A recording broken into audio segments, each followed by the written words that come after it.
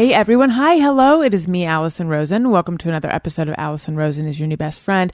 I'm sitting here in Dining Room Studios with Kira Soltanovich. Hello and welcome. I love that you call it Dining Room Studios. I love that. Can you tell where I got the name? I mean, that's the fact that this whole dining room is set up for your podcast says a lot about your marriage. Right. That a lot about just how your child's going to be brought up. Yeah, I think it says a lot about where we eat. Yes. You eat amongst cables. Right. No. That would be refined.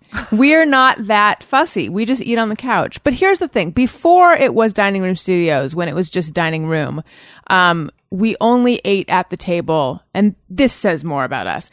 I think twice. Once was Thanksgiving.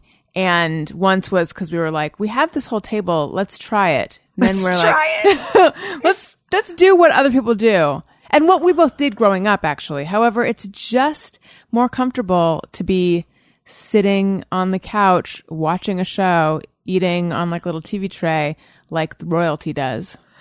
Oh my God. Now that we have a kid, it's going to change. Oh yeah. You're not even going to be sitting when you eat. Yeah. You're not even going to be chewing. Let's just be honest. You're going to turn into, I think dolphins. They just swallow complete like right. fish, just like gulp. And that's how you will be fed as well. Only when you do something right. Right. Be like, oh, I get a treat right now. I decided to do laundry. I'll swallow an entire fish. I've been doing a lot of laundry. Been doing a lot. I feel very more, and I'm not like I'm doing so much around the house, and my brain is atrophying a little bit, but I've become very domestic, which is that's not how I was before. That's not you. Not really. But how old is the baby? He is 6 weeks tomorrow. Oh my God. He's so little. He's pretty small. Are you still wearing the ice pack in your crotch? It's funny you say that. I was just thinking about that the other day. I was thinking about, so he was in, by the way, listeners, we are going to talk about Kira soon. But let me just talk about I love my lady bits people. Yeah. For one more second. I want to know about them. So he was in the NICU for a couple of days, the neonatal intensive care unit. So we were in the recovery, postpartum, sad, depressing room, and then he was in the, somewhere else in the hospital. So we were constantly going to see him, and I was remembering that the first time I went to see him, I went with the mesh underwear, the diaper, and that glove or whatever it is filled with ice. It's a glove. Where do they put the other four? Where do they put the fingers? Because they put it in the palm. Oh, I'll tell you where I put mine. Right. Felt so good. But you had him through the lobby, right? Not the sunroof. Oh yeah, through the. Yeah. Okay. I'm like, I don't remember the layout of the hospital that well. But yeah. He came out the atrium. Good. Yeah. In the foyer. So yeah. So I went up with that ice pack, and then at a certain point, and my memory is I was in the wheelchair, and it just felt so cold down there in my lady bits, and then I stood up after like a couple hours of sitting or something, and it was just all this liquid came like rushing out, and I'm like, oh my God. And then I think it was the ice pack melting. Melted. Yeah. I was not really a fan of that ice pack in my crotch, although really? So many women will talk about loving it. It was so amazing. Really? It was so... I found it so cold. Yeah, that's the point. Yes. I mean, it was, you wanted it to be a little numb. Yeah. Right? My vagina, I mean, in addition to just becoming huge as he was coming out, it's my husband keeps telling me, like, it was huge. Yeah. Like, well, that's better than the alternative in that moment, you know? Right. But it was doing its job. Got really swollen. Like, really, really swollen. I remember, and I don't know why it's a food reference, but walking from the bed to the bathroom during my labor was really long and thinking, I feel like I have a sandwich between my legs. And it was the baby's head. And it was an arm coming out. Yeah, exactly. So speaking of kids and all that, before we started, you were starting to talk about when you were editing your special, and I cut you off and I said, wait, save this gold for the podcast. Oh, yes, because if I may please tell your fans, you were saying maybe I came back to the podcast too soon. Right. And I said, no, 5 days. 5 days. That's just 5. That's less than 6. Pushing a baby out. I took her with me to my edit bay. And continued to edit my 1 hour special that I shot while I was pregnant with her.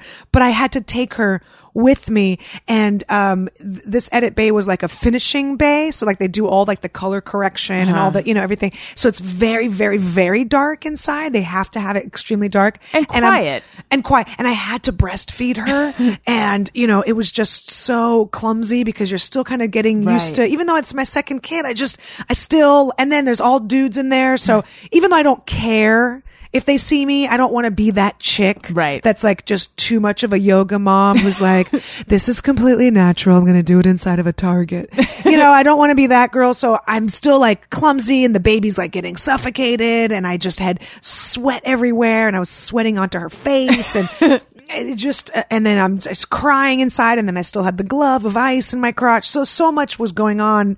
And, I might have had that thought of maybe I took her to the edit bay too soon, but I still did it the next day too. Like I had to hurry and finish and get this special done. Were you able to concentrate? Because I sort of lost my ability to concentrate during pregnancy. And I was like, I can't wait to have this kid for my brain to come back. And then people told me it does not come back. It doesn't come back. It changes. So you know how they say there's like different parts of your brain that focus on different things. So like there's like a memory section and I feel like the information section of your brain just poof, just like someone just, highlighted it and then pressed delete. And you're like, no, go back, edit, right. Do the arrow backwards. Control Z. Yeah, exactly. And then this new part of your brain forms that's all about like hand, foot, mouth disease.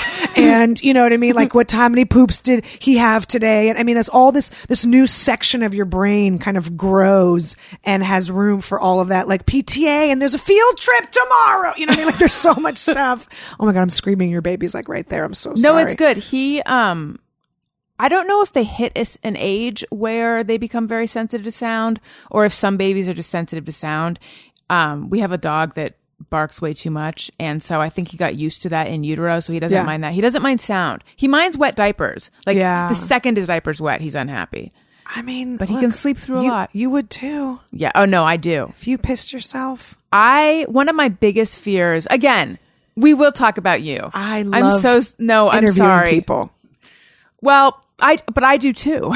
That's the thing. Battle of the interview. One of my big fears about labor and delivery, one of the biggest actually, was how am I going to handle wearing a pad for however many weeks? Like the whole aftercare situation. Because some people are okay with that. I'm very, very particular about what goes on down there. In terms of pads and how wetness did you do? Actually, I did pretty well. I think I was just in a daze immediately afterwards. So because he was in the NICU, because we had to stay in the hospital a little longer, the real heavy flow, the part where you really have to wear a diaper, that was all in the hospital. And I wasn't moving around that. It wasn't like I've got to put on regular clothes and this diaper and then go about my business while trying to ignore the fact that there's a ciabatta loaf in my pants. It's all bread. Look, I don't want to criticize. This is the second food reference you've made. I know. It's up to you how you want to categorize your body, but it's coming across. I totally have issues. Very yeasty, to be honest with you. It's bread and sandwich and ciabatta. Again, I'm not criticizing. Do whatever feels comfortable. Can I tell you what I did? Yes, Again, please. I'm not trying to brag that I'm so famous in Hollywood, but 2 weeks after having my first baby, I went on the Tonight Show and I was in a diaper in the dressing room getting ready. And I decided to take the chance and take the diaper off. How'd it go? No, I lived on the edge too. I went to panty liners as soon as I could. It didn't go well. I mean, it was fine, but I went right back, got undressed and put that diaper right back on. Cause I was only out there for, right. 10 minutes. Or yeah. whatever. Like you did the math where you thought even if it all goes horribly awry, it's going to be okay. It's going to be just 10 minutes. And I wore all black and, Was there a part of you though that was like, and if it goes horribly awry, I'll make the most of it on air. Hey, it'll go viral. It would. Right? It would. It would go viral. Okay. So hearing all of this, what is emerging to me is that you have either a crazy work ethic or kind of a workaholic afraid to let stuff go? Both, yes, for sure. They called me the day after I delivered my first kid the next day, and they were like, hey, and they didn't know I had my kid because I don't post stuff. You know, I don't really post about him. Same, but totally the opposite. So they didn't know I had him, and they were like, just checking your schedule. So I had my child on December 22nd, and they asked me about like the first week of January. And I was like, yes, of course I'm available. Why? Because I never say no to work, ever. Why? I don't want to. It's the thing is, I think a workaholic is someone who, when they're working, for me, this is my definition, like, they get there at 6 before everyone gets in. They're the last ones to leave. They don't ever see their family. They don't care about anything else. And yes, I get that because as a comic, it's just part of the job. You don't see your family, and I do sets at midnight, should not say yes to a midnight spot at the Laugh Factory, but I do. So yes, there's that part, but also I just don't say no to work. Is there a fee? And by the way, I relate to a lot of this. So I'm not trying to be like, you're a weird creature. Tell me about how you operate. Cause I totally get it. Yeah. But I'm wondering, is there a fear that is driving that? Yes. Okay. What is the fear? The fear is that even though I had been doing the Tonight Show at that point for 5 years, maybe 4 or 5 years, there's the fear of like, well, they'll never call again. Right. And they know that as well. You know, there was a weird game. They know which. They know that. Oh, that you whole, can't say no. Yeah. And even though sometimes I would say no, like they would call and ask for my avails, and I'd be like, oh, I can't. I'm in Albuquerque that week, and that's fine. I'm not. Right.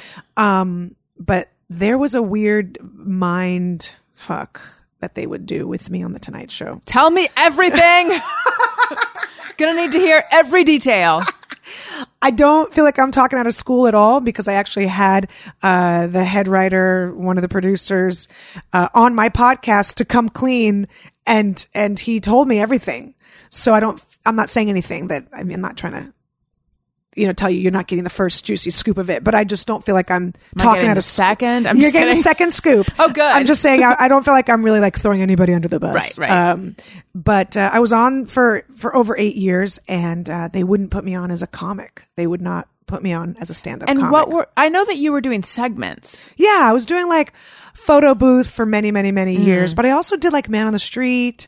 I also did, they would have like a little bit that they'd bring Jim Norton in, and then I would do it, and then Alec Mappa, and like all these fun comics, Right. and it was called Woulda, Shoulda, Coulda, and I would do like voiceover stuff for them. So whatever they needed me to do, I was like a utility person, but it's mostly the photo booth.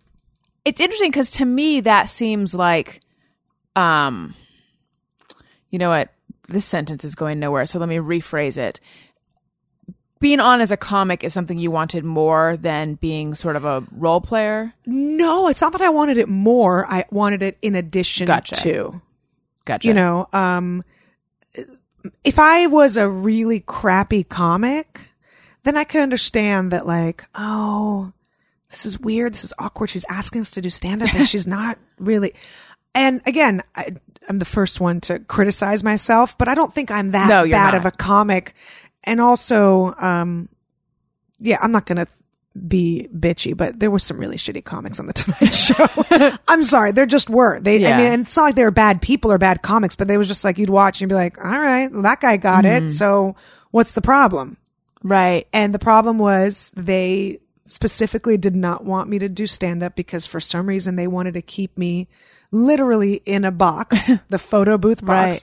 And they just did not want to give me any more opportunities. They thought I was being, like, oh, God, what else does she want? She's already doing this bit. Well, what do you mean? It's not like I'm asking to run the show. I'm asking to do what I would say 99.999% of comics want, which is a great late night set. And I couldn't do Letterman because of their feud, because of Leno and Letterman's feud. And then when Leno and Conan got into it, I couldn't do Conan. And then I wasn't allowed to do. And was that said explicitly? Like now you cannot do. So here's how it was said. No, they never said you cannot. Well, the Letterman thing I knew. Right. You just know that if you work in Hollywood, you just know that. The Conan thing was told to me after the whole thing happened with the Tonight Show. And it was said to me, no one ever said you won't be able to come back here. They just basically said, oh, that would really be frowned upon. And that I don't think anyone would be really happy with that. And then I couldn't do Jimmy Kimmel because then Kimmel and Leno had a thing going. So it was just like, you're not allowing me really. I mean, yes, you're allowing me if I want to, but then there's maybe a chance you won't have me back. Right. But you're basically saying we'd frown upon it if you went to these other shows, but we're not going to have you on this show as a comic. So that was just the feeling of, but that's also where the fear thing comes in. I do have this unhealthy fear always inside of me of like, there's someone bigger than me working the strings, and there are. Mm-hmm. That's the thing is there are. There were these EPs on the Tonight Show that wouldn't even talk to me, wouldn't even make eye contact with me. I was on the show for over 8 years, would not talk to me. Why? Power thing. I'd be standing next to Jim Norton and one of the EPs would walk by and she'd go, hey, Jim, and then just keep walking. Listeners, I don't know if they could hear my eyelids opening really wide. That's so crazy. Did you wonder, is this really happening? Am I crazy? There's always a part of me because I have this, it's a genetic thing. It's called Judaism. And there's just this anxiety that's just kind of coursing through your veins just on a daily basis. And then add showbiz into that and comedy. And, I feel like when you're an actor and a door gets slammed in your face, I don't feel like it's done as publicly. Right. But when you're a comic and you're on stage and the door of no laughter gets slammed in your face, it's very it's in front of a couple hundred people. So we live in that all the time. Like that's what you're always swimming through. You know what I mean? Of this murky, oh my God, what if everybody hates me kind of waters. Mm-hmm. Yeah. So first of all, it makes you better, I think, because then you're like, I better get to writing and I better make it good. But then it also kind of just puts you in this place of a little bit defensive all the time. Mm-hmm. Where you're always like, yeah, like you're always in a karate stance, lower my center of gravity so you can't knock me down. I remember, I don't know what award show it was, but Sandra Bullock, who in my more naive moments, I might have thought, who could dislike Sandra Bullock? I mean, come on. She's America's sweetheart, I think. She's one of them. One of the sweethearts. But I remember she was giving her acceptance speech, and she's like, and to the people who hate me, I'm still here, or something like that. Right. There was something so genuine and defensive about it. It just made me realize to her, as she's going up, all her haters must be in her mind. And she, everyone has haters, even her. Yes, because... And she's... the reason I brought that up, though, was... And yes, she's got that showbiz insecurity and neuroticism. I like when big, huge stars... or anybody that has come from maybe meager beginnings and... work their way up, whatever field they're in. I like when they're honest and they talk about getting rejected and getting no's and getting, like when Dave Chappelle talks about having all these different shows that never went anywhere until he got the Chappelle show. Like you need to hear those things. Mm-hmm. There's something about somebody who was, let's say 500 pounds and was able to lose all the weight and do it healthy and work out. And then you're like, okay, good. Like you want to see the before picture. Like you want to know where you came from. That is why I was so bummed out when I found out that Meryl Streep was homecoming queen.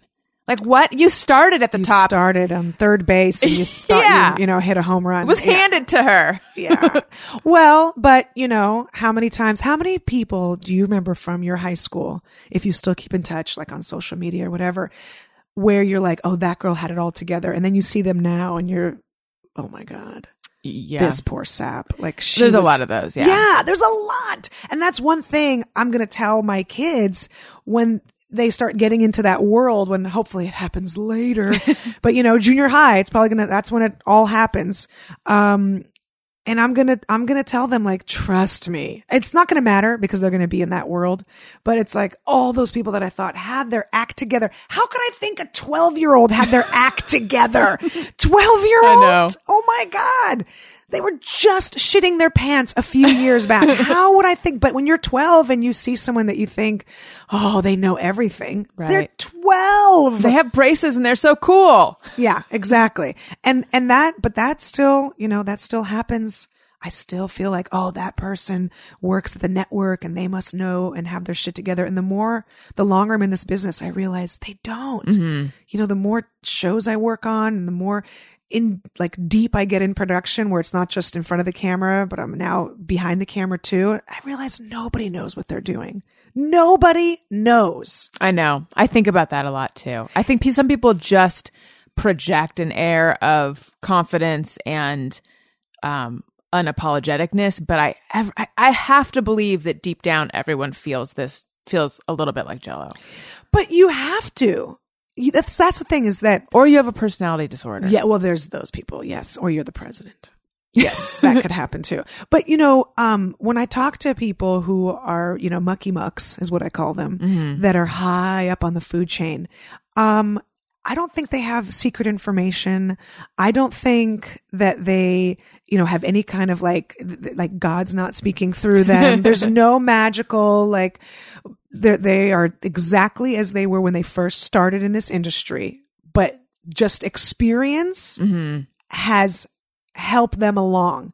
But think of how long you've been driving a car. You probably have a lot of experience if you started at 16. I'm in my 50s. No. I'm 85. But we've had experience. But if someone slams their brakes in front of you, you're still going to freak out. Yeah. It doesn't matter how much experience you have. You can get yourself out of that situation, but your adrenaline is still, you're like, what the mm-hmm. hell is going on? How am I going to get out of this? And that's all it is. That's all showbiz is. I've uncovered it for everybody. It's someone slamming their brakes in front of you. And just your heart rate's still going to oh, geez. Yeah. I was just thinking the other day, that I suspect I walk into every audition hopefully not projecting it, but when I think about it, the truth is every audition I go on, almost every, I'm going to finish a sentence, but it might be in 4 hours, feeling like, hi, I don't really deserve to be here. And that is so bad. I mean, it's been a long time since I've truly auditioned, but in general, I'm not great at auditioning. I'm not comfortable in that setting. And I think it's like an imposter syndrome thing.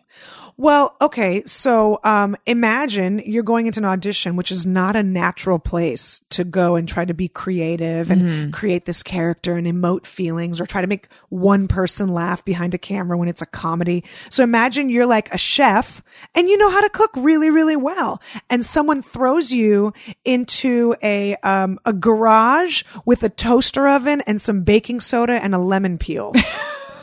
And they're like, make me a feast. Yeah. And you're like, I can't do anything with this. And you're also, and I don't know if this is just me or everyone. That's a segment we're going to do later on the show. It's also like, and I'm not even sure who's the person deciding whether we're going to eat what I just made. Right. Like, who am I I know I'm trying to impress everyone, but who am I trying to impress the most in this situation? But also going into an audition and thinking I need to impress people, that's probably the wrong attitude too.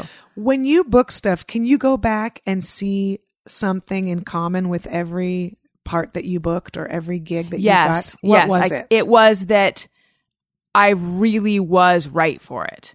Okay. I really had a skills. And I'm going back to jobs that I interviewed, like not necessarily, I come from a journalism background, right. So magazine jobs too. Right. And when I first got to New York and I was sending in my resume for like all these different jobs, even ones that I really would not have been good at, but I was like, I'm good at everything. So I want, maybe I can get hired as a copy editor or something like that. But then ultimately the first full-time magazine job I got in New York was at Time Out New York as a music writer, which I had a ton of experience doing, and I wasn't afraid in the interview at all. I had competent, good answers for every question. It's just like I could do that job in my sleep. And the big jobs that I've gotten, it's all been things that I just it's like there was just this perfect words not coming to me. I really was sure that's not where I was going, but yes, a perfect storm of I believe I really was cut out for that role. Yeah, that's what it was. So that's great because that means that your qualities and your background and your resume and all that were in line with what they're looking for. Mm-hmm. For me, it's the complete opposite. Interesting. I can say, I don't know, 80% of the jobs I've booked, and not like stand-up gigs, this is just like acting stuff or hosting stuff, whatever, is when I go in and I don't care. I do not care. Like, I actually don't even want to be there. And I think that comes across a little bit, even though I always still try to do my best. Right. But I remember going fearlessness. It's not even fearlessness. Fearlessness is like, I'm so amazing. You're going to figure it out. You know, mine was like, I went in for this Amazon thing and, I went in caring. And, I had to slate my name. Hi, I'm Kira Soltanovich. And, it was actually for a mom thing, right? So, and I said, I have at the time I only had one kid. And I go, I have a 4-year-old, whatever. And the guy stops me and he goes, do you need some water? And I said, oh, no, thank you. But thanks for offering. I'd never been stopped in the middle of an audition for, can I get you something? Right. And then he said, is your voice okay? And I said, and it was fine. It was like now. And I said, this is it. I go, is it not to your liking? And he goes, no, I just didn't know if that was the way it is. I go, it sure is. Would you like me to gargle some bleach for you? Like, I just started fucking with him. And I was just like, I don't care about this anymore. Obviously, I'm not going to get it because he thinks I sound like I have tuberculosis. So I go, oh, well, forget it. I'll just go through the motions. And so I did it, and I still did. I tried, I didn't want to look like a douche. Right. But in my mind, I was like, he doesn't like my voice. I'm not going to get something where I have to speak. And I was done. Said, thank you so much. And then I went to my car, and he called me when I got to my car. Wow. What's your veil? What are your veils? I was like, you weirdo. You probably like it when chicks tell you they hate you, and then that's when you want to date them. Yeah. I was like, what is your problem? And then another time I got a gig where I saw someone in the waiting room who you just see all the time. Like, she's on every commercial. She's the face of everything. You just see her all the time. Oh, I want to know so badly who it is. You know what? I haven't seen her actually in a while now. Okay. So I don't know what happened. I don't know if she aged out, but I would always see her and I'd be like, ugh, forget it. Renee was her name. And, I was like, forget it. I'm not going to get this. It's like, obviously going to. It's Renee's. It's Renee. She does everything and she's great. She's a very nice person too, but I'm not going to get this. So I walked in and it was like this thing and it was like it was I think for lean cuisine or something. It was for lean cuisine. What am I talking about? It was. And, it was for lean cuisine. So I walk in and I was like, whatever, lean cuisine. It's great. It's if you're hungry and you want to eat lean cuisine. I don't know what to tell you people. Just eat lean cuisine. All right. And I left and I booked it. It's like, that's the only time I get stuff. Mm-hmm. Am I trying too hard in the other auditions? Am I too like, puppy dog? I think, I'm not saying you are. There's a part of me that probably defers to being too eager. And that's gross. I wouldn't want to be around that eager person either. Yes. I'm talking about myself, not you. Of course. No, I understand. And yet that's sometimes the thing I don't know, like a default. Right. Well, here's the weird thing though. In show business and in an audition, that neediness or eagerness, and they're not the same, but I think can be a turnoff. However, going back to the non-show business magazine jobs, I think I went into a lot of auditions with I don't want to seem like I want this too bad. Not auditions, interviews. Yeah. The fatigue. I'm going to act really cool. And then that'll make them want me more. And I think that was shooting myself in the foot because actually, if I were hiring someone for my magazine or whatever, I would want the person that really wants the job and really wants to show you how good they're going to be. Yeah. And is really, and even sends a follow-up email. And I was always hesitant to send a follow-up email. Like, am I being too needy? Or right. It's like I had dating and job interviews reversed. Because I was real bad at hiding my eagerness and neediness in relationships, but I was like really cool on too cool, KEWL on job interviews. And probably they're just like, well, let's just give it to the person who actually wants to be here. Right. I don't know. It's like they have to like something about you. Mm-hmm. And that's why I go into auditions as much as I can, just being myself, which, you know, maybe it's a bad thing because maybe I have some bad qualities that people are like, we can't spend 12 hours a day with her on set. But I do jokes. I throw jokes around. Like if I'm going to be on set, this is what I do. So maybe they see that as like a bad thing. I don't know. I haven't cracked it yet. I've cracked it to the point where I'm steadily working, but I haven't cracked it to that next level. Right. You know, I've cracked it to the point of like, yeah, we'll hire her, but this isn't. But that's great. But this isn't like a big gig, you know, so it's fine. Hey, like, don't knock Lean Cuisine. I know. I enjoy their cuisine. You know, it helped pay for our wedding. That campaign. That is awesome. I made the most I've ever made. Did you do a bunch of commercials? Yeah. Did you get a lot of Lean Cuisine? I politely said, no, thank you. Really? I can't. I don't like diarrhea. Girl, you got to push past it. No, I really eat a lot of lean. You can't tell looking at me and my pregnancy body, but yeah, I diarrhea is not my problem. It's not a problem. Mm-mm. Good for you. Thank you. I mean, maybe it just happens to match up with my constitution. I don't know. You're from Bay Area, San Francisco. You bonded with my mom. Listeners, my mom is here right now, and you bonded with my mom while I was changing Elliot's diaper. It was like 3 diapers in a row. My face lights up when someone's from the city. I love it. And how long did you live there? We moved when I was 4, and then I lived there until, you know, I went to college. Mm-hmm. My parents are still there. Yeah, my parents can still somehow afford it.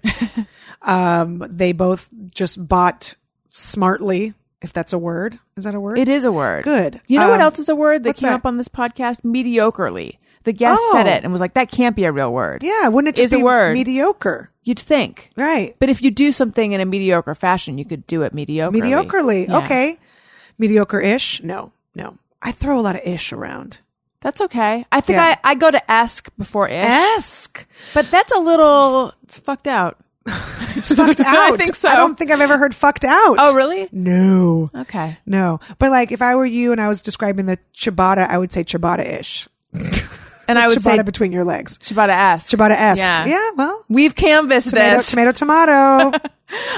Okay, so you grew up in the city. What was your childhood like? I know you're a daughter of immigrants. Well, I'm a daughter of immigrants, but also an immigrant. Okay. Yeah, so I was born in the Ukraine. That's what I thought. Yeah. But then I read that you grew up in Northern California, and for some reason that made me think you were born there. But then you saying that, you know what, this is not important. You saying that you were there from the time you were 4 should have tipped me off. I became a citizen of the United States when I was 8, and I had to take the test. What was that like? I'd aced it. I'm here right now, everybody. Yeah, so we had like green cards, and I think my dad had like a refugee status much longer than we did. We got green cards really quickly, and for some reason, like they give them to like the mother and the children. And they did. They did. Exactly. They did. And then for some reason, the fathers, they don't. It's such a weird Titanic rule. I don't get it. Yeah. Like why my dad had to wait so much longer. And I really did not want to give up my green card because they make you turn it in when you become a citizen.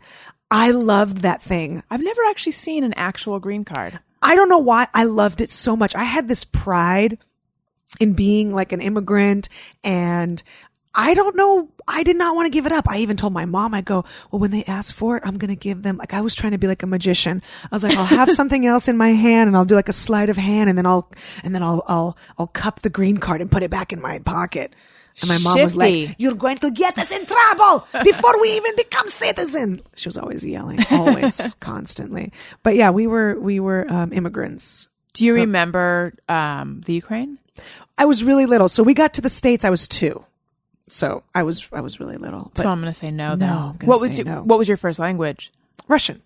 Do you still speak it? Yeah, but poorly. I went to Moscow. I do a bit about this on stage about my dad telling me in a Moscow cab, please stop talking because you sound like idiot. Like, I guess we had been there for a couple weeks, and he could have told me earlier.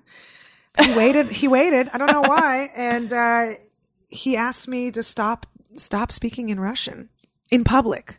Like, to him, I still could, but just because when we left, it was, people were speaking in a different way. Mm-hmm. It's like the 70s here. Like, I was walking around Moscow like, what it is, Jav Turkey?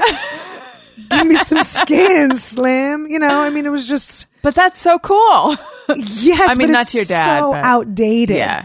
If you had a friend who was young walking around with you, you know what I mean, asking you, like, how's it going? And they were like, oh, I'm just getting the green in the machine. You're like, what the hell? Like, shut up. That's so funny. It's like someone speaking in catchphrases. That's why, because that's the Russian I learned. Right. Yeah. Right. What was your childhood like? Do you have siblings? I did. My brother passed away. Oh. Oh my gosh. How many years ago was it? Like 13? How? Heart attack. Oh my God. At 38 years old. That's way too Yeah. young. Yeah. Not that there's Very ever a young. great age, but There's never a great age. Maybe it's 100. But you hear of people in their 40s or 50s having heart attacks, and that seems crazy young. Yeah. 30 is 38. even younger. Yeah. Yeah. Did he have heart disease? So here's the thing with dudes that you and your listeners might already know. They don't like to take care of themselves sometimes. He wasn't overweight. So it wasn't like, oh, well, he was 400 pounds, so that makes sense. It wasn't like that thing. It was like he was feeling some uncomfortableness. Is that a word? He was feeling some mediocrity. And he did not act smartly. Well, here's the thing. So the background of it is he was married to a woman. I feel like I always shoot myself in the foot when I do this, but I don't care. She's probably not listening. She's not a good person. She might, who knows? She might be, whatever. I don't care. She knows I don't like her. She was not a good person. She's just very selfish. And he had some chest pains. They actually called 911 once. He never told anybody, but she knew, and went to go see a doctor. And the doctor was like, you got to start going to the gym. Again, it wasn't because he was huge. He just needed to be heart smart and all that. And, and, avoid high altitudes and things that they tell you, take a baby aspirin. I don't know, things that they tell you. And 4th of July, 2003, my ex-sister-in-law was like, she's very into whatever she needs is the most important priority. And nobody else matters. She was like, well, I want to go to Lake Tahoe. They had a house in Tahoe. I want to go to Tahoe. I want to go gamble. Take me to the casinos. I want to go to Tahoe. It's 4th of July. I want to go see fireworks. I want to go to Tahoe. And he said to her, I'm really not feeling well. Like, I just want to lay on the couch and just hang out. She's like, I want to go to Tahoe. So she made him drive 4 hours from San Francisco. And that's where they went, and they saw the fireworks 4th of July, and then he fell over and he was gone. Oh my God. So yeah, is there a part of me that feels like maybe she kind of sort of murder adjacent? Yes. Murder adjacent. I know that's a big thing to say, but that's how I feel. I feel like if my husband ever said, I'm not feeling well, whatever my plans are not important. That's, you're not feeling well, then we don't have to go. Right. Let's just hang out, whatever. Now, I'm not saying that would have saved him. If it was his time, it was his time. It's however people see where life and death, and it's like, we all have a time, and we're all going to go. And actually the rabbi at his serve at his funeral said something, that's pretty cool way to look at it. It's like, we're all just a book, and some people just have this many chapters and some people just have this many chapters. And it's just, we all don't have the same amount of pages in our book. I hate that. I hate that too. I know. So when people ask me that, I always say, they like, oh, do you have any siblings or do you have any, how many kids in your family? I always say, oh, there were. My mom, this is weird. She can't handle it. So if I'm ever out with her and she goes, oh, this is my daughter. Oh, we've heard so much about you. And then they'll say, oh, do you have any other siblings or do you have any other kids? And my mom will say no. Because she doesn't want to field the questions. Right. So I get it. Like everyone handles it differently. Or sometimes if it's a conversation that I feel like is going really quickly and doesn't have time to like slow down like this for the podcast, then I go, oh yeah, brother. And then I just kind of let it go. Right. Yeah. But for some reason she can't handle it. So she just goes, it's just her. How does that make you feel? Well, it feels awful, but I get it. And I'm not going to criticize how she grieves. You know, it's like, that's your thing. I'm not going to tell you what to do. And also it's pointless because it's not going to bring anybody back to it's not something I'm going to like get in a fight with her about. I fight with her about so many other things. We have a long list of things we can fight about. We don't have to argue about that. Did you ever let the murder adjacent sister-in-law know how you felt? Inadvertently. Via first podcast? Of all, via Snapchat. First of all, like a couple weeks after his death, so his 13-year-old son saw the whole thing. Oh God. Yeah, he had one kid. She just like stopped letting us see my nephew. She was just like, yep, you're not, because of something I said, which was like, I thought just the best of intentions. I don't know, how Jewy are you? How Jewy? Like, do you do the whole sitting Shiva? No. Yeah. I don't observe any Jewy things, but I feel like despite that, I'm still fairly Jewy. Yeah. I don't know anything about it, but I don't know they anything asked me about to sit Shiva, whatever you do. And as a chick, you really can't do much because of the rules. That's why I just hate it. I hate it. But whatever. I did it. I went to the synagogue and did the thing. And I was there like, you're there for like a week or something. So like you start to think of like, oh, let me ask and see if there's like a grief thing for teens. Maybe some other teens that have lost a parent. Maybe he can join like a group where they can talk about it and maybe have, be able to share his feelings. I mentioned it. I just, like the words just came out. Maybe there's a teen. No. And she was like, he doesn't need anything. He doesn't need anybody. And she just, that was it. And she thought like we were going to try to like get him some help. Yeah. God forbid. How dare you? God forbid. Yeah.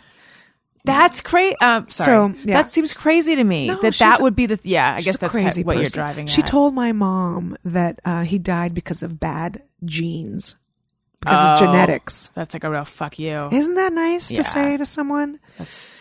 Yeah. Well, she sounds fun.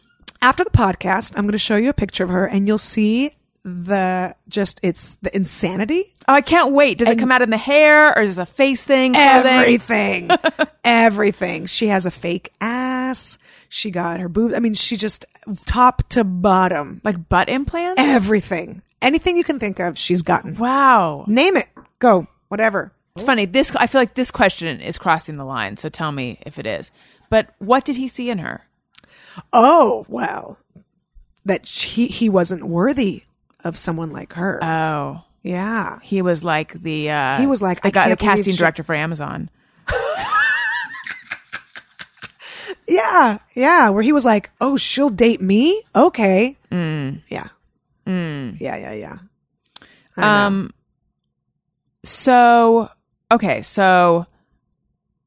But growing up, you had older brother? Yeah. He was much older. He was like a second father. And so what was your childhood like in general? I actually was very independent because my brother was so much older. He wanted to get like a GED and get out of the house. And he did. Like at 17, he was gone. 17 or 18, he was just out. And he graduated early and he wanted to move out. He moved to like Arizona with his friends. And my parents let him. What?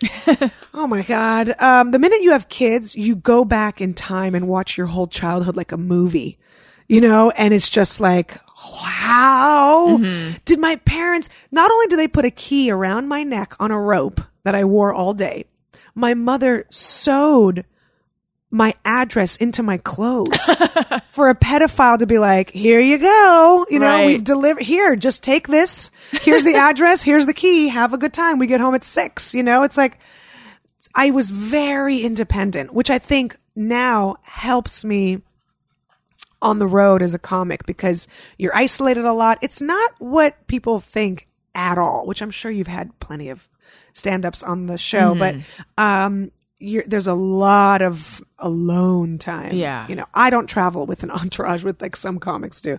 So it's just, you have to be okay being by yourself. Comics who travel with an entourage, when I see that, I'm like, oh, that's someone who's willing to pay a lot of money in order to not be alone. Yeah. Yeah. And also in order to not be the bad guy.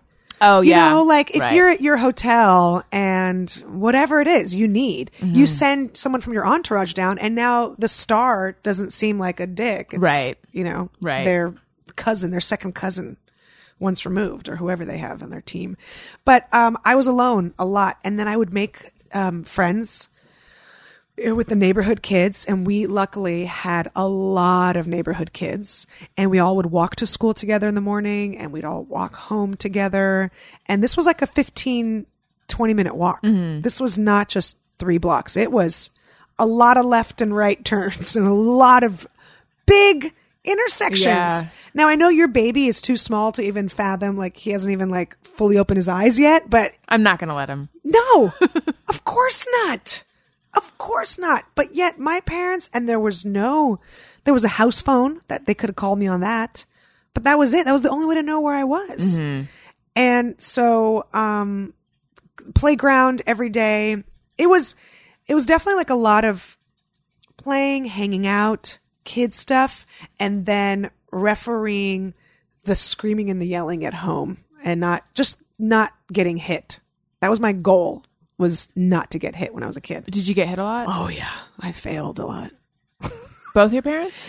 Mostly my mom. My dad liked to threaten a lot and then never could follow through. Again, because I'd crack a joke and he'd be like, oh, forget it. Just, all right. Just don't bother me. I'm watching football. I know that there was a time where that was just how kids were raised. Whereas like now when you say it, it's like, oh my God, that's child abuse. Yeah.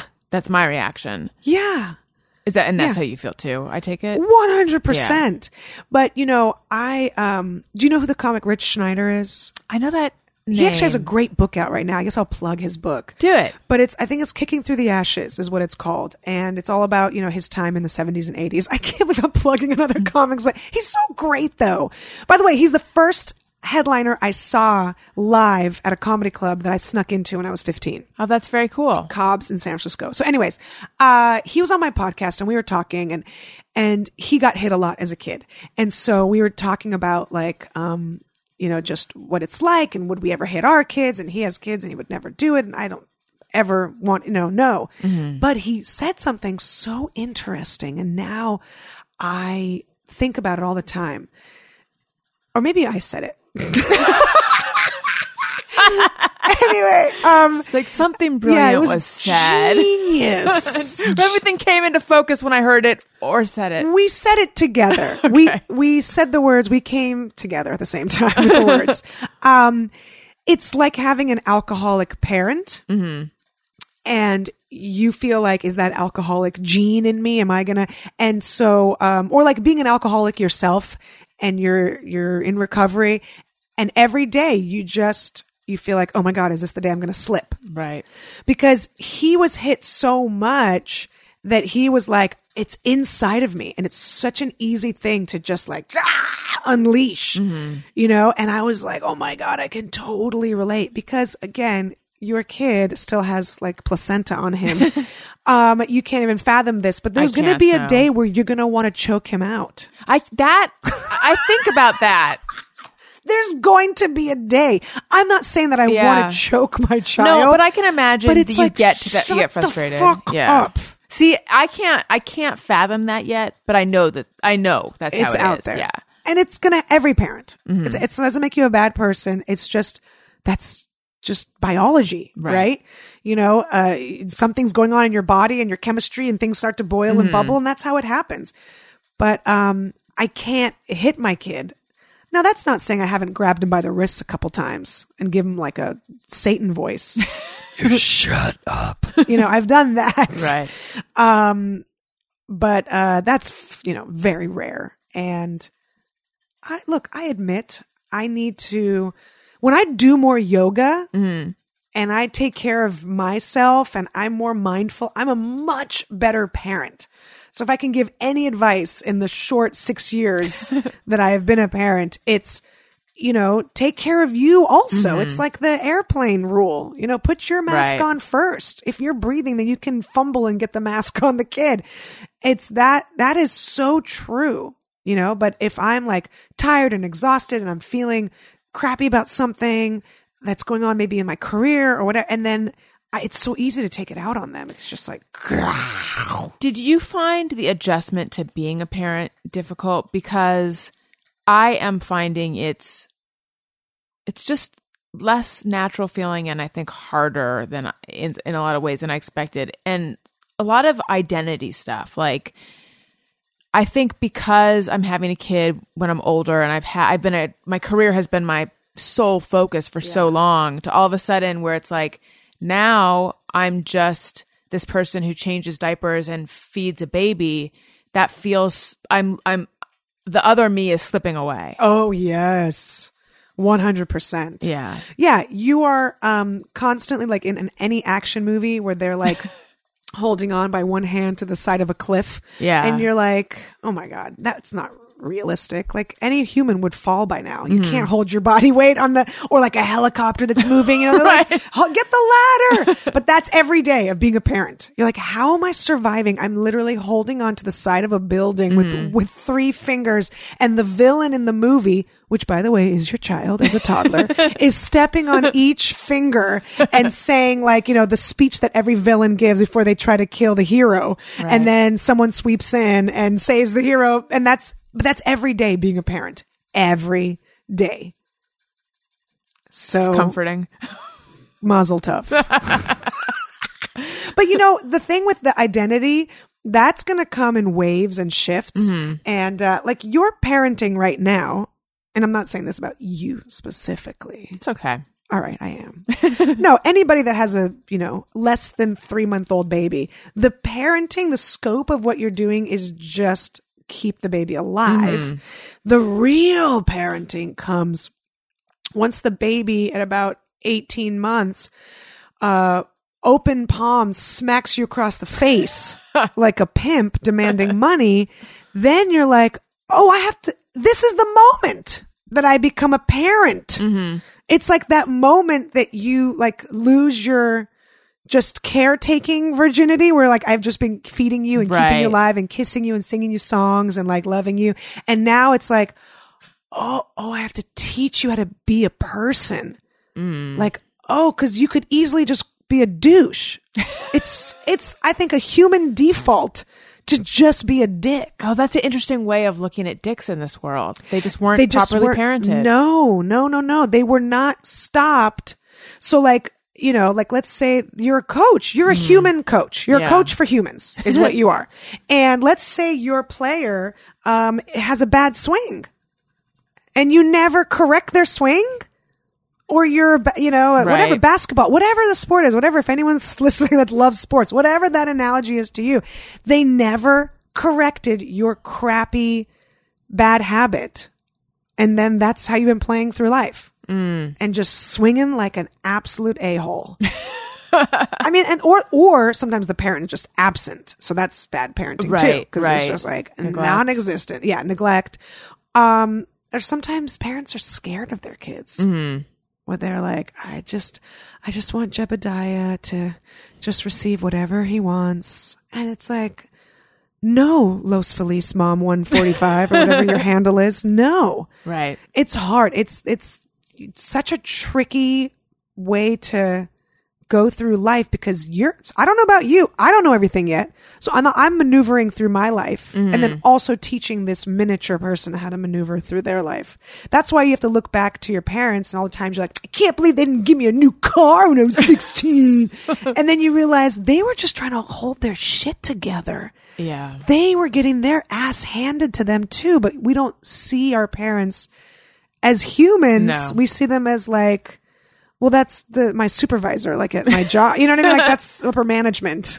And so it's like now you go back and I'm rewatching my whole childhood through my memory Netflix, binge watching, going, oh, I get it. There was this one moment when I was a kid, I think I was about 4, and I just remember crying. And I remember crying, and I was so sad. And it wasn't fake crying. It wasn't like whining crying. I was truly sad. And my mom just sat there and watched me. And I remember thinking at 4, what an animal. I can't believe she's just sitting here and watch. She probably likes it. Oh, wow. What? And now I think back, I go, I was probably doing something shitty. And she was like, go cry. Go cry about it. Go cry. Is that what you need to do right now? Now, granted, I usually give my kid a hug. I don't let him cry too long because I'm still straddling angry Soviet and yoga mom that lives in the valley. You know, I'm always straddling those two worlds. Right. Of like, come on, get up, but can I help you also? Come on, you're big enough, but I'll lay your clothes out for you. It messes with your head. You have 2 podcasts. Yes. I do. Oh, yes. Can I plug Please my new do. one? Oh, I'm so excited. Okay. So the reason I'm excited is because I'm coming out of the closet that I have been in for many, many years. I was surprised when I saw what this was about. Yes, everyone is. And I haven't even fully announced it. Oh. I feel like... Oh, this is the scoop that you wouldn't give me before. This could be it. I feel like, you know when Queen Latifah, like we all just kind of knew she was a lesbian? She never announced it. We were like, oh, okay, so this is happening. Yeah. Great. We all knew, but like, yeah. So I have for many, many, many years suppressed something that I knew that I had, which was the ability to read people to give readings, because I felt like it was just too cuckoo laka, crazy town USA. And my mom used to drag me to these like crystal conventions when it was like people take a picture of you with a special aura camera. This is real. I did like, not know about oh, this. yeah. And there's like an aura that comes out. It's a special film that can read your whatever. I don't know. I'm so like, I'm such a non-believer.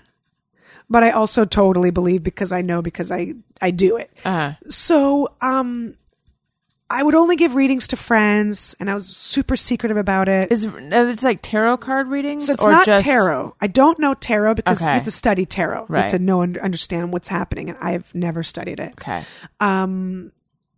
And even when I get like a reading, I still have no idea what they're talking about. They're like, look, it's the Satan of Pentacles. It's good luck. My goodness, someone played the lottery. I'm like, Satan is on the card? That just means rebirth. And that just means when you see how his anus is on fire, that means good luck is coming to you. I don't get it. So I just read energy. That's all I read. And it's like...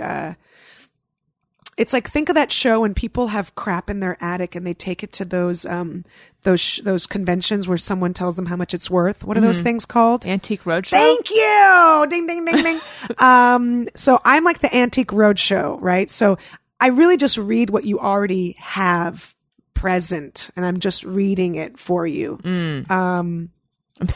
My energy is very self-conscious right now. I don't mean Really? I'm self-conscious. I mean, I'm just self-conscious suddenly about what aura I'm giving off. Oh, no, you have a great aura. Thank You're you. wearing mascara. How could you have a bad aura? Oh my God. Thank you. I love it. Love it. You did it up.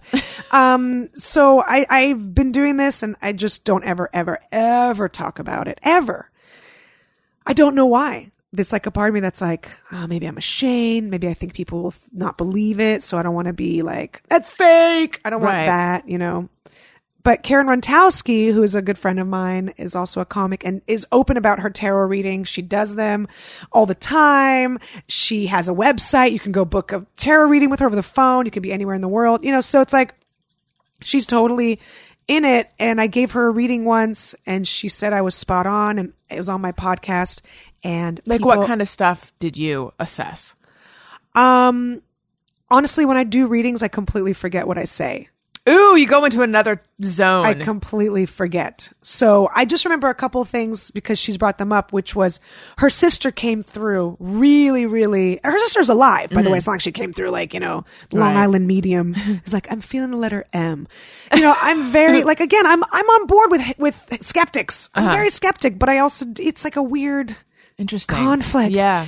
But I was like, your sister's coming through and she feels like, she's like, I'm doing a lot of work over here. And she's like making a lot of noise. Like, don't forget about me because I'm, and it's true. Her sister was helping her parents because she lives close to them. Well, their parents, with going into like maybe like an assisted living program because they're getting older. And Karen, she was like, oh my God, that's totally my sister. She's all about like, you're out in LA, but I'm here with mom and dad and I'm helping. So, it was one of those things where she was like 100%, like she said it right away. So I was like, oh, okay, great. And then I don't remember the rest of the reading, but it was short. Mm-hmm. I got so many emails and so many people that I don't get a third of that kind of reaction from just a regular podcast. Right. Tweeting, DM, Facebook, email, everything.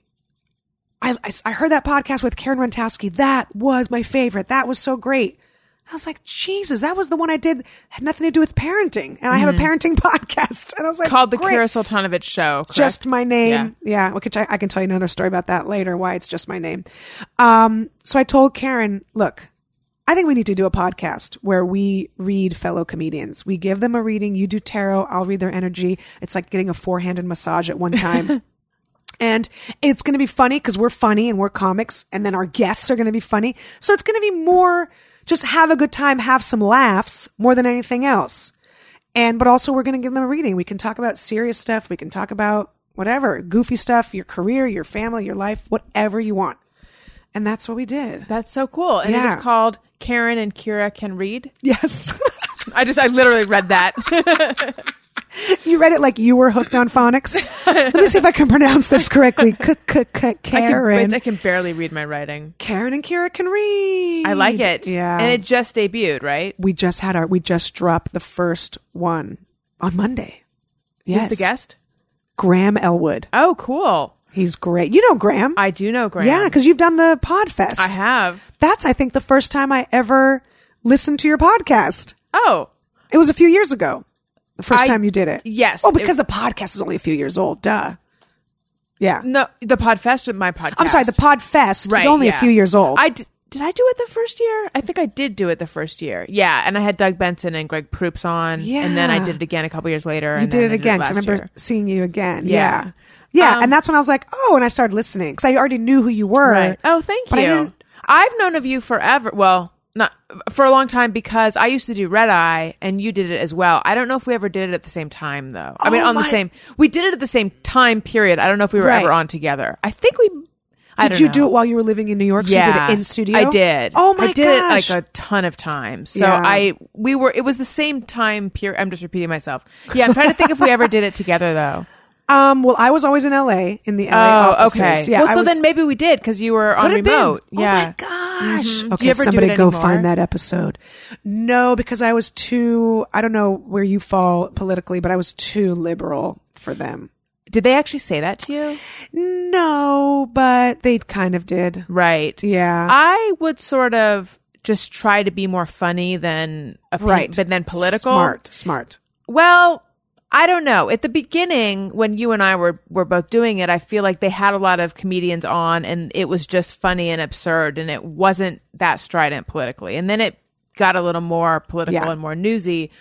And then I think at a certain point I was told, we want your opinion first and the joke after. So like you need to have an actual opinion.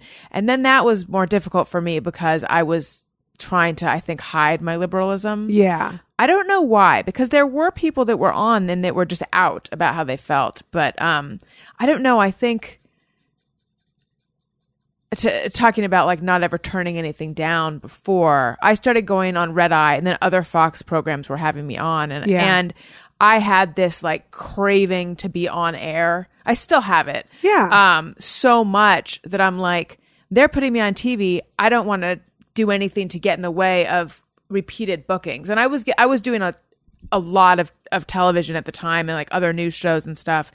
And, you know, I was the person where like they could be like, it's 7 a.m. Like, our guest just dropped out. Can you be here? And I'm like, I'll be there. You know, there was a desperation, but also a willingness to do anything. But they wouldn't have called you if they didn't think you were fun and interesting and, you know, that viewers liked you. So right. Yeah. Yeah. Don't be hard on yourself that you were like, yeah, I'll be there. Right. That's no, the only thing I'm hard on myself about, but not even because I feel like it was fine, is the fact that I was like, I'm not gonna be as liberal as I really am, you know. Yes. Whereas now I'm pretty open about all my politics. Well, because I think I follow you on Twitter, so yeah, Some would argue too. Some would are like, close that up, please. Yeah, I know, me too.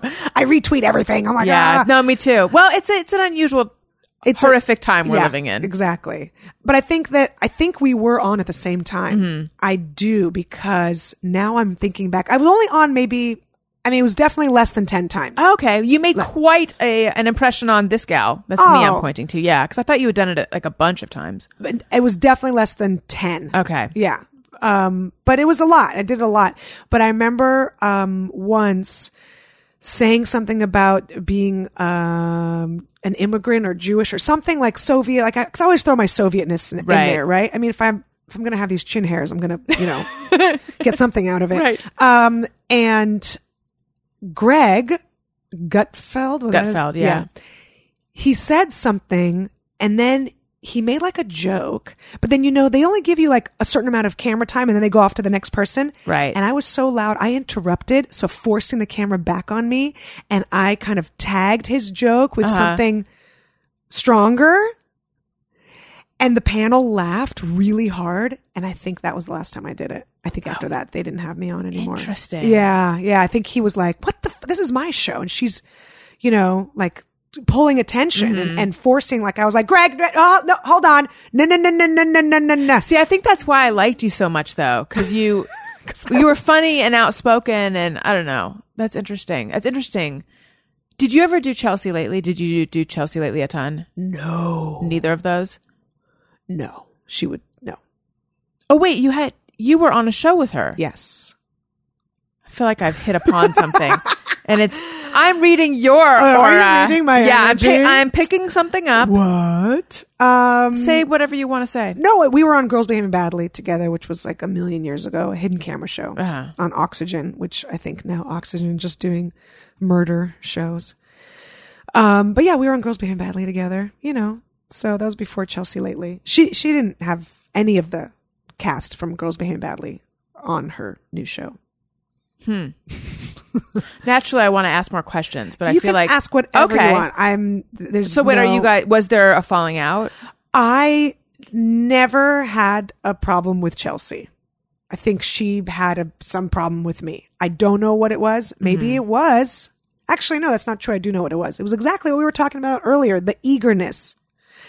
I'm excited to be on set. Hey, everybody. I remember once I said hi to an electric assistant, the guy that just like pulls cable on a TV show, some poor young 20-year-old who's getting paid, probably a PA's rate. And I asked him how I knew he had done something that weekend or something. I was like, oh, how was your sister's wedding? Whatever it was. He's like, oh, thanks for remembering. That was great. I appreciate that. Thanks. And he was so like taken aback that I remembered something about him personally. Right. And Chelsea, and we were sitting getting our makeup done. And Chelsea looked at me and she goes, really? You're going to be that person? And I was like, what person? She's like, oh, how was your weekend? How was your wedding? Your sister's wedding? And she was being totally sincere. She was just like, why do you have to be the person that cares about some PA or some lower person that's, filling ice at the craft service table? Like, why do you have to be that? Why do you have to be so eager? Right. Be an eager beaver to be like, hey, everybody, we're all friends. And I remember saying to her, I go, and you know what else is terrible, Chelsea? I know that his birthday is April 4th. And the reason I know that is because it was my best friend's birthday. So that's the only, you know what I mean? It's just one of those things. And she was like, ugh. And I go, I know, I'm disgusting. And guess what? If we're working on April 4th, I might just bring him something. And I remember like just thinking this is going to be a challenge. And it was for 4 seasons. But again, I don't want to change who I am because then I have to change for every single person on every show that I work on. That's why I say when I go into, let's say, a meeting or an audition, it's like, this is who I am. I'm going to make some crazy jokes. I'm going to, do, some finger bang bang, whatever I do. You know what I mean? Remember your birthday if it's April 4th. Hey, if it's my best friend's or my family's birthday, I'm going to remember. I'm just going to be like, this is who I am. And she so did not like that. She just did not like me. She was just. So from the beginning, you felt that she didn't like you? Oh, for sure. Not felt. I think she might have told me. But were you guys equals on that show? Yes, but not in her mind. In her mind, it was her show. Interesting. Yeah. I'm just trying to figure out what it is that rubbed her the wrong way about you. I know exactly. Okay, what is it? It was exactly me just wanting to, hey, everybody, we're all a family. But when you're on set shooting and you're like, we're all a family. We eat meals together. We're 12-hour days. I see you more than I see you. Yeah, everyone hates that asshole. Right? Well, that friendly person who's like, I'm going to be nice to everyone regardless of how far down the line they are. Yes, that's what it was. But what I'm wondering is, do you think that she felt that there was something insincere about you doing that? Like, was she like, you look at you having to make a big show of being nice? Or is it just that she dislikes genuine niceness? Honestly, I don't know. I don't do that kind of stuff insincerely. Yeah, I'm not suggesting you are at all. I'm just trying to get into the mind of someone who's like, blah. It's too exhaustive to be insincere for me. Right. It's so much easier. That's why it's like, I tell my kid, the truth is so much easier. You don't have to remember anything because it's already there in your brain. Yeah. So it's like, it's so much easier just to be who you are. Now, that said, did I feel like I would go out of my way to say hi to people? Yes, because guess what? If you're ignoring someone that is working alongside you and you can't even say good morning to them, then who are you? Who are you? Mm-hmm. Who are you? Like, think about who you are as a person. I'm not saying get into everybody's life, but just like don't be an asshole. Or you know what? It's hard to memorize names. Okay. I get it. It's really hard, but just try to memorize something like hey, don't you play hockey? How was hockey? Whatever. It's just, you're being a human. It's just being a human. But I get it if people don't like that. They think I don't know. They think that you're trying too hard. So 4 seasons of someone who made it clear she didn't like you. Oh no, your mom just came in the room, so I don't want to use any bad words, but more than didn't like you? She said words to me while we were shooting. The worst. Again, they don't mean anything to me. The C word? Oh yeah, she called me that. We can use that word. She called me that while we were shooting, while cameras are rolling. Like in a friendly way? No. No. I tried so hard to see the positive. Not like in a rapper's way, like where my bitch is at. Full? No. No. And again, that word seriously means nothing to me. Yeah, that's why. And so I was just kind of like, okay, You know what? Like, I'd rather someone call me greasy and I'd be like, oh my God, you're right. I am really shiny. Like, totally be more offended. That word means nothing to me. However, there was one time where I said something to my husband and it came off in a really edgy way. And I said, I'm sorry for how that came out. And he's like, yeah, that did sound a little cunty. And I was like, oh, and I was like, I would prefer bitchy. And I said it in a real cunty bitchy way. It's weird. In general, I have no problem with that word. However, him using it that way, it set me off. Probably took you off guard too. Does he say that a lot? No. Yeah. Never. Well, it's just that word is, I don't know, it felt like the nuclear option. But like I said, normally I don't have that reaction to that word. It just felt like I guess in that moment I felt about that word the way so many women feel about it. Right. Which is like, oh, there's so much hate in that word. Well, I was just mildly bitchy. What actually drives me more crazy is because I've had only 2 people say that to me, and one was another comic, a dude, and he called me that, And I was more upset that he thought that calling me that word would piss me off. Where I was like, oh my God. Right. It's not that easy. The fact that you think I'm just a regular chick who works at a Kinko's. Do you know what I mean? Like, I'm a comic who has had people masturbating in the front row of a gig. You know what I mean? It's like. Did you really? Yes. Hey, like more than once? Twice. Same person? No, but one time it was at the Comedy Store on Sunset. So I don't count that because that's just a weird place. Yeah. I mean, I've seen more penises at the Comedy What Store. did you do? Well, the first time it happened was at the store, and I wasn't the only comic on the bill. It was like, 10 comics or whatever. And the second time I was the headliner at a club on the road. I think it might have been in Indiana. Yeah. And the guy was like snapping one off. Yeah. Rubbing one out. Rubbing one out? Is that It's how you interesting. say it? Snapping one off for me is taking a shit. Oh, that's so funny. Yeah. I don't see it that way. So did you just kind of ignore it? Oh, the fact that he was doing it? Yeah. No, I'm not capable of that. Are you kidding me? So did you call him out? Of course. Of course. I was like, first of all, we need a hazmat crew in here ASAP. Don't touch anything. I go, and I'm ovulating, so stay away from me. Don't even look at me right now. And whatever. I just, did same kind of crowd work I would with anybody. But this guy happened to have his hands down his pants. It's rude to you, but it's also so rude. Well, I mean, I guess like anyone who heckles. Well, I was like, they serve food here, dude. Yeah. You know what I mean? It's like, I get that I'm a chick on stage and this mic stand looks like a pole, but that's not what this is for. I'm just doing words here. So wait, to go back to what we were saying before though. So for four seasons, worked with someone who said words to you.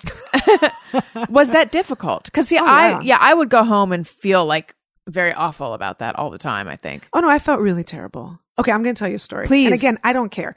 Because Chelsea's it's not like she's going to hire me now for anything. I know she's a multi-trillionaire and she's very powerful in the business, but it's okay. I think I can still have a career without help from her, and it's fine. Well, we'll find out, won't we? Yeah, exactly. I'll never work again. But the thing is, she did this, so I'm not saying anything that she, didn't do. But we were on the road in New York, and we were shooting something, and then that night, I thought, well, I should get a set while we're here. Why not? So I called up Caroline's, and I got a spot. And I didn't know, but Chelsea also got a spot for the same show, 8:00 show, whatever. This is when you guys were doing Girls Behaving Badly? Yeah. We were shooting during the day. We were done shooting. And I was like, oh, she's like, yeah, we're all going out. Or they were, I forgot how it went down, but it was like, I didn't get information, but I found out like, oh, she's going to Caroline's. I was like, oh, cool. Me too. I have a spot. She got so annoyed with me. Just so annoyed. Like, oh, of course you did. Right. So the other cast members went down. I think she went on like third or fourth, and I went on maybe eighth. Mm-hmm. After her set, she told everybody to get up and leave. Wow. She's like, come on, we're leaving. I'm done. Let's go. They knew I was there. You know what I mean? Like they knew. And nobody even said like, where are you in the lineup? Or like, well, let's wait for Kira. I mean, no. They all got up and they left with her. That's how, the queen bee. Right. They like followed her out. And then I went up and did my set. And I just realized in that moment, I was like, this is how it's going to be. I mean, we're all equal cast members, but she does not see me equal in her eyes. Did you get along with the other cast members? I did. And I asked one of them and I was like, why would you do that? That was so hurtful. And she really did apologize. She's like, I'm really sorry. She made us leave. She told us we had to leave. God, it's like grade school. It truly is. Yeah, it truly is. But see, for me, that would be so hard because I think it would just bring back like that time in seventh grade where I was not super popular, but I also wasn't the outcast, except for like 2 months in seventh grade that scarred me for years and years and years. Like the kids turned on me and like I would eat lunch alone and just cry. And it's funny. Maybe it was even like, it was probably only like, it might've only been a month, but it felt like an eternity. It was just awful. But anyway, it's like shades of that, except that you were an adult when it happened. And you just want to, it was my first TV show. Yeah. And I had done like little spots here and there, but it was my first like series regular on a show. And you were like, oh, I just want, and it's all girls. So you think, oh, this is so cool. We'll hang out. And And for the most part, the other cast members were great. And we had day players that were really great and nice. And, I made friends with some of those women, but it was really difficult. Yeah. But honestly, all that said, and again, I know this is because she's so famous and wealthy and powerful now that it's going to come across sounding like I'm bitter. I am absolutely not, because even if someone is like that, I do not take away from the fact that they are funny, that they're good at business, that they, paved way for other female comics. Like, all those things still matter. And it's great that she, got her own show because she was dating the network. It doesn't matter. But, she got her own show, and that's still important. Every time a female comic gets a show or whatever kind of gig, it's great for every other chick comic. Mm-hmm. So that said, yes, it probably sounds like I'm being like, she was mean to me, but whatever. It was what it was. I dealt with it, and then you move on. MoveOn.org. Would you come home from a day on the set and just being like, ugh? Oh, I would. My manager at the time, I would just immediately call them and be like, I don't know what to do. I don't know, And I even asked the director. I was like, do you see how she's treating me? And he goes, yeah, we're all scared of her. Really? Yes. Even back then? Yes. No one said anything to her. They were all scared of her. She threw eggs once in like one of the production guys' face because they were cold, Scrambled? Yeah. I would want to throw hard-boiled eggs, unpeeled, but I feel like that would be more satisfying, These eggs are cold.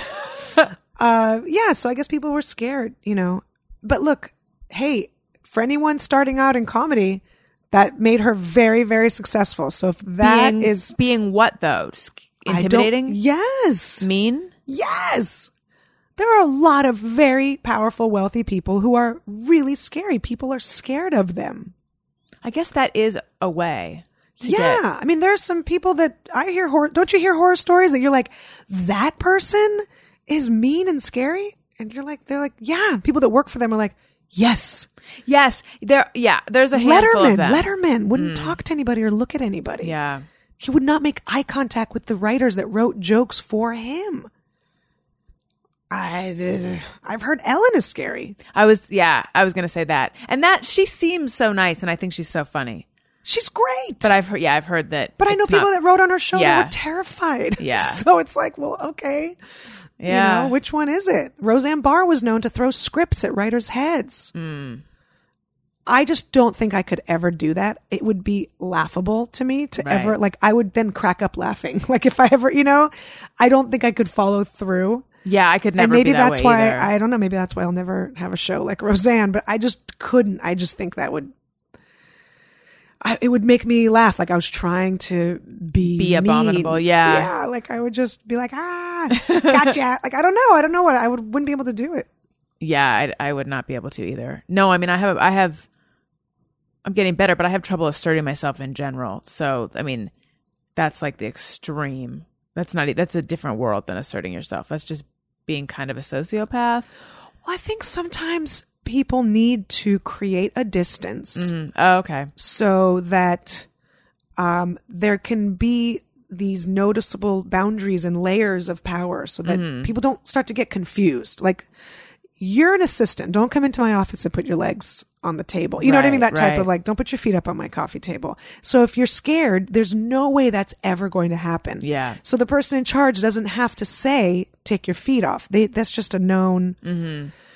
It's like Kellyanne Conway sitting, the way she sat in that, backwards cowgirl, whatever she said. It's like that feeling of like, there's no lines anymore. There's like anyone's just saying whatever. People are just making stuff up. There's just whatever. It's just free for all. It feels like, because she can sit like that in the Oval Office on a couch that great leaders have sat on and just reverse cowgirl it. Right. It's just bananas.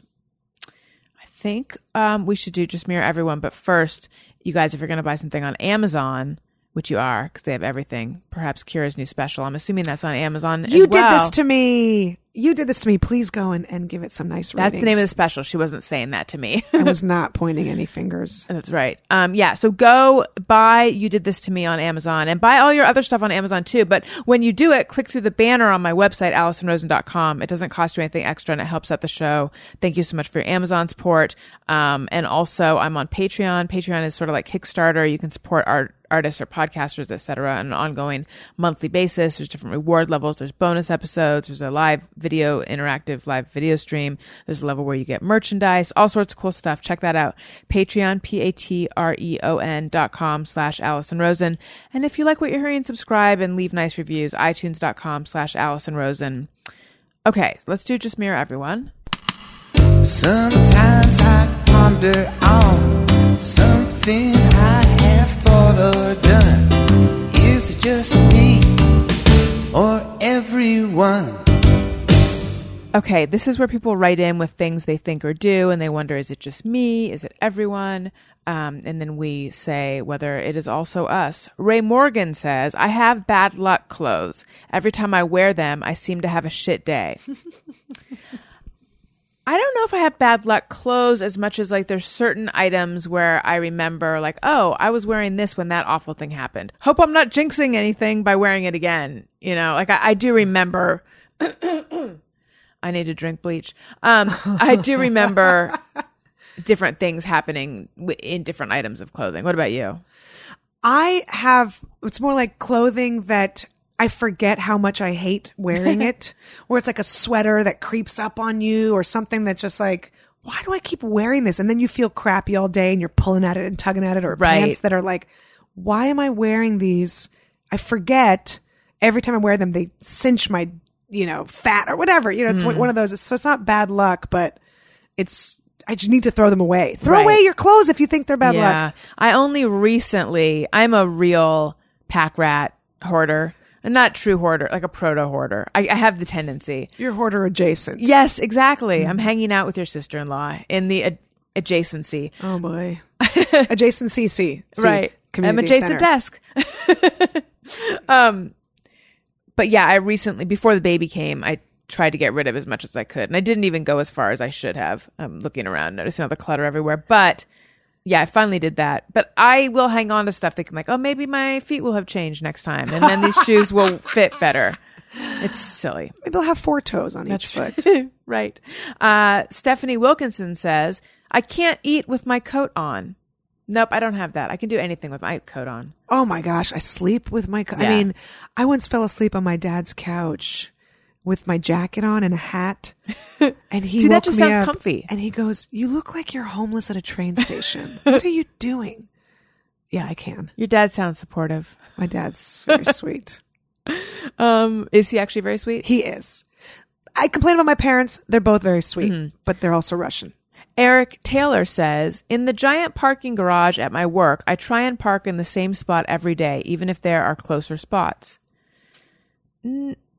I get this. Like, it's like that kind of thing where you tend to sit in the same seat in a class. Yeah. But with parking, I will just try to get the closest one. I mean, look, if it's a great spot, if it's a spot where you can open your door and no one's next to you. That's true. It's easy to pull into. Now that you're a parent, you're going to look for good spots. Yes. Where you can get a baby out. The first and only time that I've taken Elliot out, I did appreciate when I pulled into the parking spot and tried to make sure there was enough room on the driver's side, because that's the easier side to get the car seat out. And then this big SUV pulled in next to me, but leaving a lot of room. And I was so happy when I came back and saw that car was still there, protecting the buffer that I needed. Right. Yeah, I don't know what I'm going to do if I get back to my car and someone's too close. It's going to happen. You're going to have to go through. I've lower him through the sunroof. Oh my God. I've gone through the trunk. I mean, it's just awful. It's just the gear. So bulky. The gear is intimidating. I just talked about this on a pod. Yeah, like all the baby gear that you have to tote around. Geez. Sorry, not the car gear or anything. That's I was just talking about this, but the car seat snapping into the car seat base, and I live up a flight of stairs trying to get that down the stairs. It's all too much for me. It's bananas. Yeah. I guess you just build upper arm strength. Yeah, you figured out. Because it's heavier than I would have thought, too. You're hanging onto a cliff with one hand. I really am. Holding a baby. Yeah. It feels very unsafe. Shannon Hurley says, Hey, Shannon. Hate it when someone is oh, you're going to be that person. Sounds so radio. Really? Hate it when someone is whispering to me and I can feel his or her breath on my hair. Hashtag, please aim toward my ear. Hashtag hair breather. It is very intimate. Yeah, I try to stand, like if they're whispering, I try to stand parallel to their whisper. Mm-hmm. Yeah, me too. I'm always perpendicular. Like the whisper doesn't go into my ear. I stand like our faces are 69ing. Oh. Do you know what I mean? Like, yeah. So like their whispers going to the side of my head.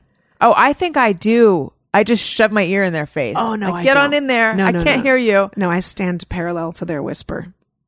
Do you ever just want to start making out with them? Because I feel like that's why I do what I do, to avoid that. Not really. I think why do I do that? I think I do that because I'm trying to hear them, and I feel like I won't if I'm not like right up against them, if we're in a loud place. Yeah. It's been a long time since I've left the apartment or been in a loud place. It's been a long time. When's the last time someone whispered in your ear? Try to think back. I mean, when I burp my baby, he's right up in there. Oh my God, that's the sweetest. It really is. Oh God. But there's no whispering. Little baby smells. Yeah. They're the sweetest. Even when he spits up, it doesn't smell. It doesn't bother you. It's because it's you. Yeah. I would be vomiting. I'd be throwing up in my mouth a little bit. But when it's your kid, it's the best. JV says, the only way I eat carrots is by nibbling the outside off and saving the middle bit / root for last. I specifically remember one coming in like this a while ago from B. Slammin. This is the first time I ever even heard of eating the outside of a carrot first and then saving the middle. Like, to me, it's just all carrot. I totally do that. You do? Yeah. Old school carrots. Not these little mini carrots that everybody has on trays and no, like an old school. You buy a carrot, you peel it, the anger off the front, the anger of the poor immigrant who had to pick it and didn't get paid enough money, and then you eat it around the nib or the middle, nub, the middle. Yeah, I totally the heart of the carrot. Yes, Jeff, have you ever done this? I have not. I just go like old school Bugs Bunny style, and chomp chomp. You guys are missing out. It's been a real long time since I've even seen an old school carrot. You don't see, I mean, you do. What about when a carrot whispers in your ear? How do you handle that? Carrot whispers. Come on. Come on. You didn't see that coming? I didn't. And now I'm forgetting every lyric. Careless Whispers? Yeah. Well, if you want, I can get into it, but we don't have to. Guilty Feet Have Got No Rhythm. There you go. Okay. Yeah. It was in there. Good for you. Phil Scroggs says, the seatbelt reminder in my car drives me nuts, so I always rush to snap in before the second chime. Just mirror everyone. I really am a slave. I'll get in the car, especially if I'm the passenger in my husband's car, and I won't put it on right away. And then I try to get in there before the chime. Because I don't want to hear it. Yeah. I don't want to hear it bleeding at me. When I'm a passenger, I put it on right away because I have nothing else really to worry about. When I'm the driver, I'm doing the thing in the mirrors and the garage opener and the thing, and then I'm like, oh, gee, I don't put it on. You remember. Yeah. I don't have a chime in my car. Really? And I have a pretty new car. Or maybe... How's that? You've just never heard it. Oh, maybe. Oh, yeah, maybe I do. My husband has one. My husband, you turn the car on. Bing, bang, bang, bang, bang, bang, bang. It's like Vegas. His car's annoying. Okay, and lastly, JV says, always flush before initial use of an unknown toilet to avoid a potentially terrible and embarrassing plunging misfortune.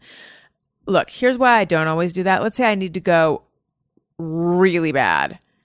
If you do the initial flush and there's a problem with the toilet, then what do? Sometimes I'm like, I'm going to just take my chances on this because I got to sit down on this thing right now. It depends where you are. Yeah. It depends. If you're in someone's house and they have that awkward bathroom that's like right off of the room, like there's no buffer between you and the other room. Right. Yeah, I don't know. It's bad news bears. Yeah. but sometimes I'll do that. Yeah. I feel like JV and I are meant for each other. Yeah, I'll do an initial flush. You guys would have such a happy life together, wasting so much water. And carrots. The toilet at my gynecologist's office doesn't flush very well. And I feel like, I don't know why I feel this way, but of all places, shouldn't you not have to deal with the like walking out and then having to say to the receptionist, like, I think there's a problem with the toilet there, you know? You know what? Probably because they don't want anyone to try to flush a baby down a toilet. Oh, maybe there's a baby catcher in there. Yeah. It's the first thing I remove. Kira, it was so fun having you on the show. Thank you for having me. I'm sorry I came across so eager. No, you... It took me a while to get used to it. Yeah. I was like, boy, she wants this bad. Yeah. But no, you were delightful. I loved talking to you. Tell the listeners where to find you on social media and plug all your... Just go, girl. Well, I'm Kira Comedy on mostly everything because I don't want to put anybody through Soltanovich. So on the Twitter, it's Kira Comedy. My website's Kira Comedy. My Instagram's Kira Comedy.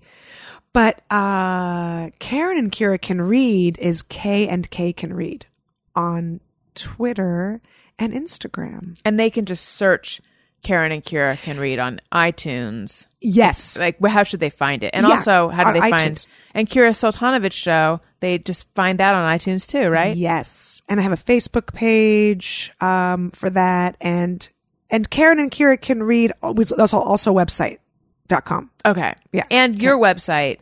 KiraComedy.com. Has all of this, I'm assuming. Hopefully. And your special's out and they should go get it. You did this to me. Please, you did this to me. That would be awesome. Because I produced all of it myself. Look at you. With a little bit of crowdfunding and a little bit of Russian mafia. Nice. Yeah. How much did you raise? Well, all in all, it cost about $50,000. Wow. So I owe the Russian mafia some money. Wow. Thanks.